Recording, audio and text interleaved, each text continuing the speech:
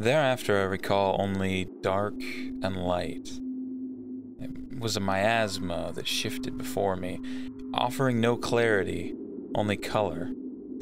When it faded at last, I stood back in my bedroom, the same lifeless and grim scene before me. I had returned to the odd not world of my dream before. The same dead sun shone beyond the window, the same cold floor beneath me, but before my eyes I beheld the door, which surely I had opened ere I came to the strange field. It was closed once more. Beyond it I could hear the sound, the slithering scrape that had caused me to shudder in my previous dream. Had I come back to the moment before I opened to the dark? Was that possible? Had I dreamed that before, and was I dreaming now? Perhaps this has all been a continuous dream. I don't know anymore. I admit, listener, to being an absolute abandonment of reason at this point. From the dark of the room to the green field and back again, I did not understand anything of what was happening. And where was my fire? Where was the city that had burned? I watched Marhow turn to ash, and yet here it is. I will confess to one moment of clarity as I entertained where to go next.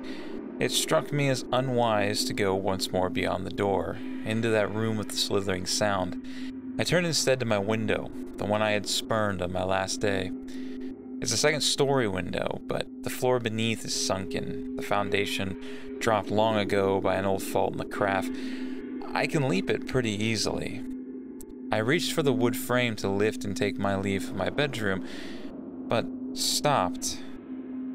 For the first time since I arrived in this strange world, I saw my own hands. They were thin and frail, bereft of the vigor I once had. I'll make no claims to magnificence or legend. I was only an average man, but I recall without a doubt that my fingers had been full and my wrists were thick with work. Now my fingers are rail spikes. Beneath them is a hand that threatens to crumble in the breeze. I fear that the rest of me may look the same, but my mirror is in the common room, and I will not open the door to go find it. Perhaps I can find a stranger in this seemingly lifeless world and ask them what has become of me. The window opens with the will of a dying branch, creaking and bending in a manner it should not.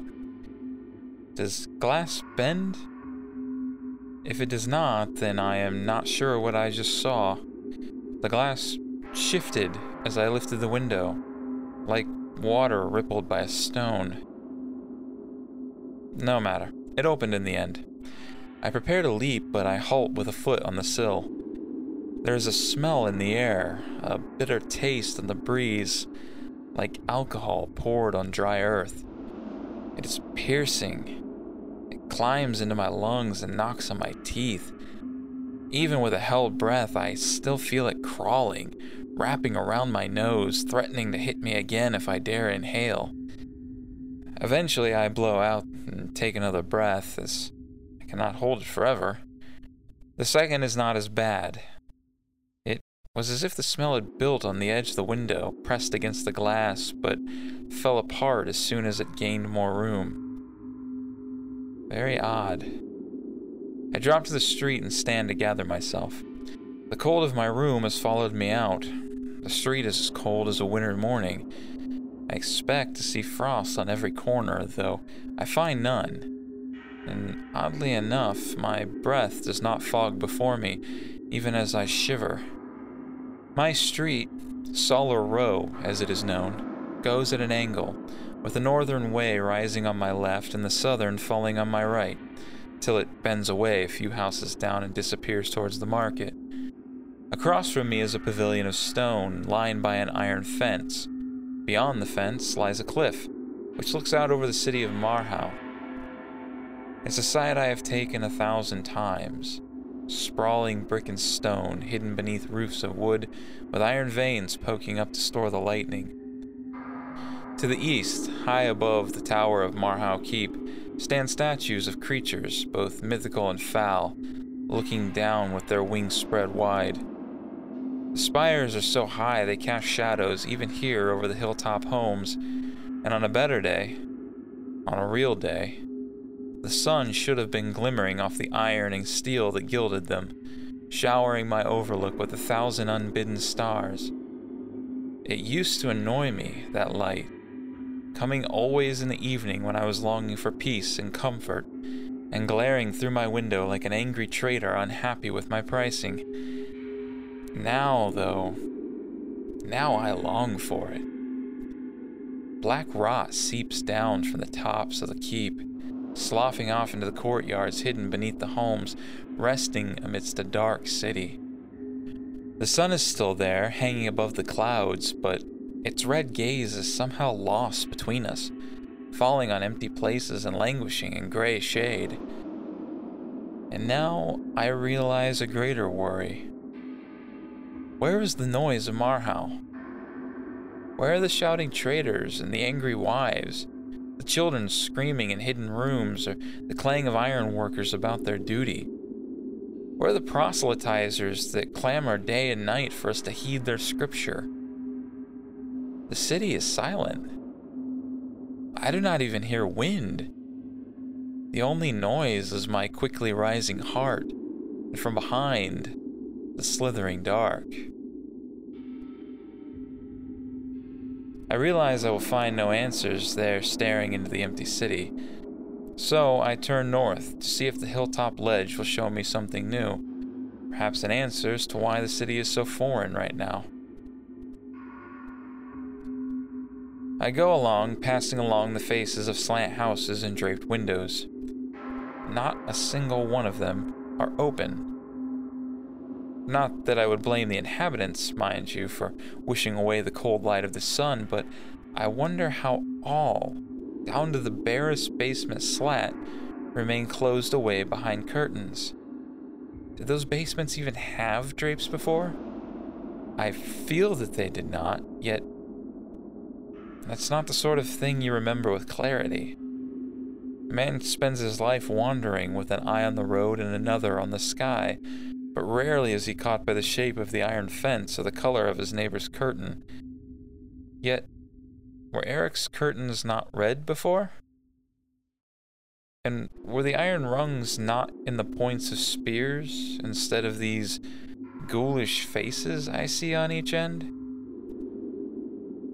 I hesitate to answer, as I can only recall the barest pieces of the past, but I cannot help but think they were not this way. Before the fire, that is. And to speak of, did I not see Suller Row burning? That night comes to me in flashes, just quick memories passing through in chaos, but I remember clearly there were flames across the hill. Flames that blocked even the road for those who would climb higher. Entire rows of homes had become ash. Mine had not been engulfed, but I recall that it would have been soon. Yes, I remember now. I had returned home to gather my belongings so I could flee the city. I don't own much, I'm not wealthy, but I have a few things I would not wish to lose, and I had come back, passing by, I am certain, the iron spears of the fence, and turning past the red curtains of Eric's, which were already embering. Then I came to my home, and I remember nothing else but cold gray, and then my strange evening prior. Was the fire a dream and this the waking world? Has it all been a dream? I don't understand what's happening here. If this is a fever, it is the strangest fever I have ever endured. Surely no fire has been on this road for an age. I am not even sure a fire could live here. There's no heat at all beneath the gray gaze of this sun. All the homes stand as they have for all the years I've known them. Stone and iron, points and overhangs, with no love or feeling.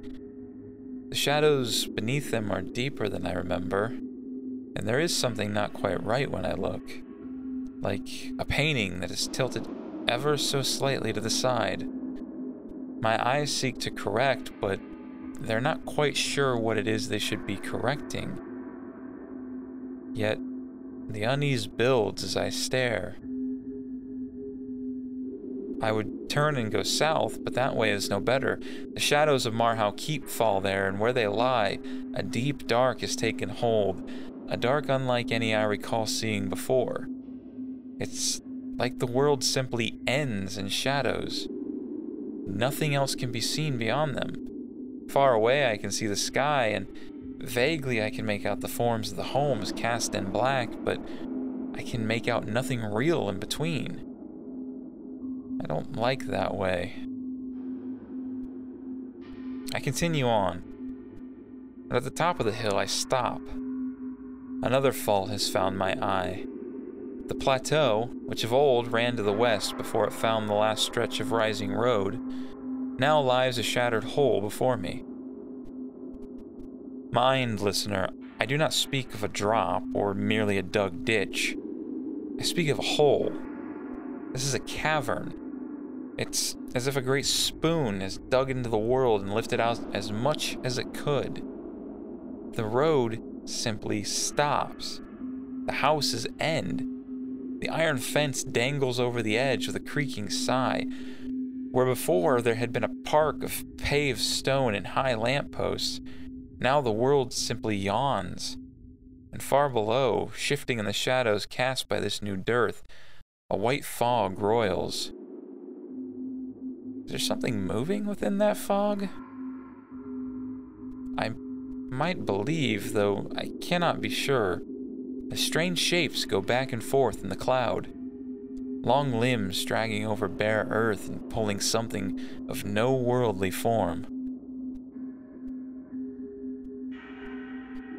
Ah, another dreamer come to see the waking world, a voice suddenly says from my side. Now I'll not pretend bravery here, listener. I yelped without shame and crawled back on my hands when that noise came through. It was the first I had heard in this gray world. And it was rude, I know, but a man should be forgiven for reacting in such odd circumstances. The giver of the voice deserved no such fear, though. I beheld an elderly man, or at least one bent with work, though I could not see his face.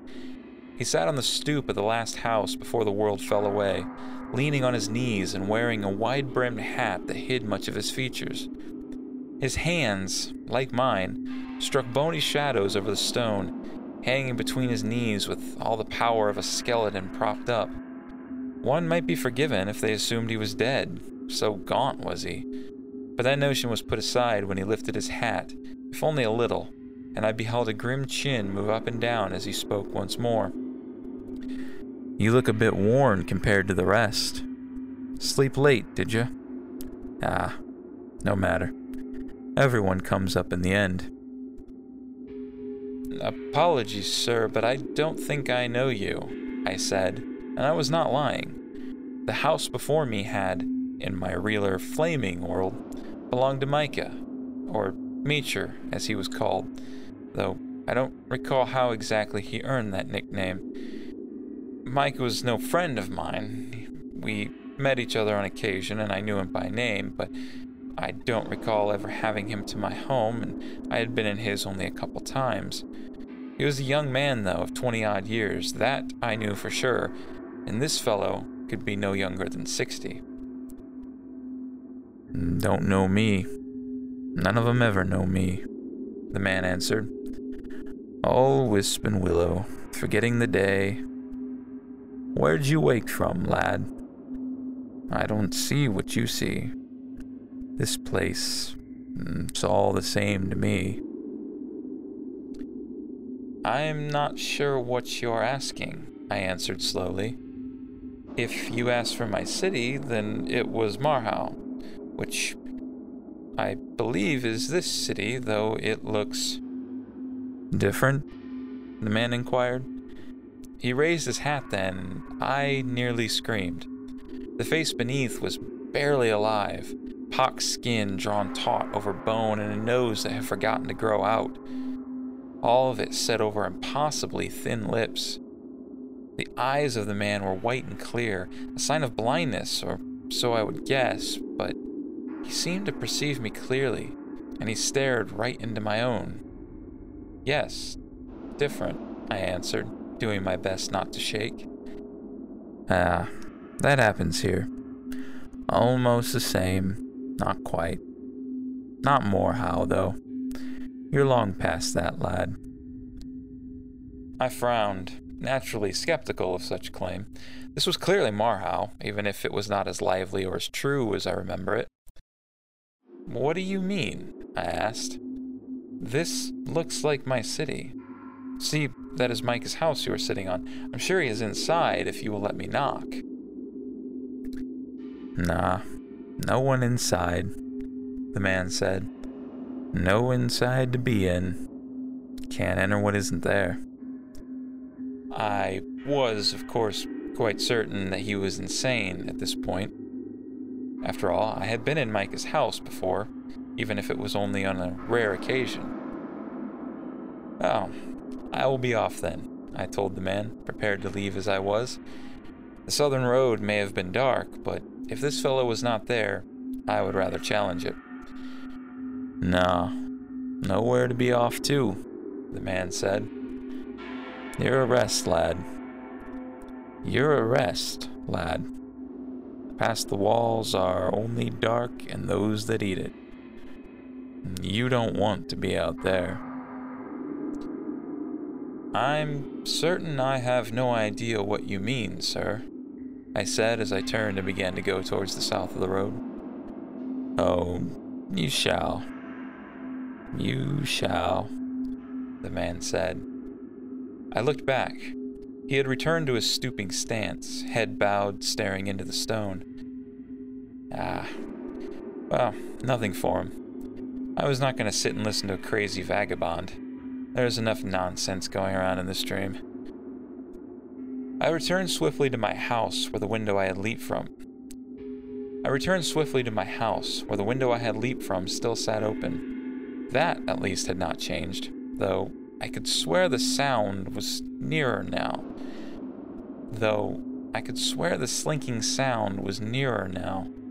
As if it entered my room when I was out.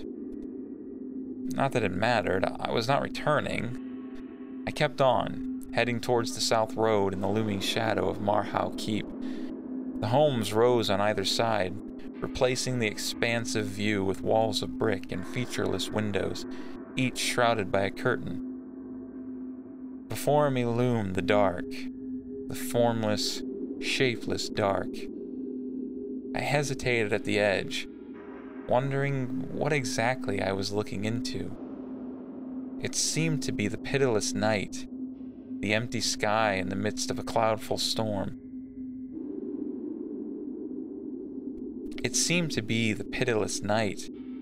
The empty sky with no stars and no moon. Finally, I gathered my courage and stepped into the shadow. As I did, a noise like growling thunder boomed out, and I saw only dark.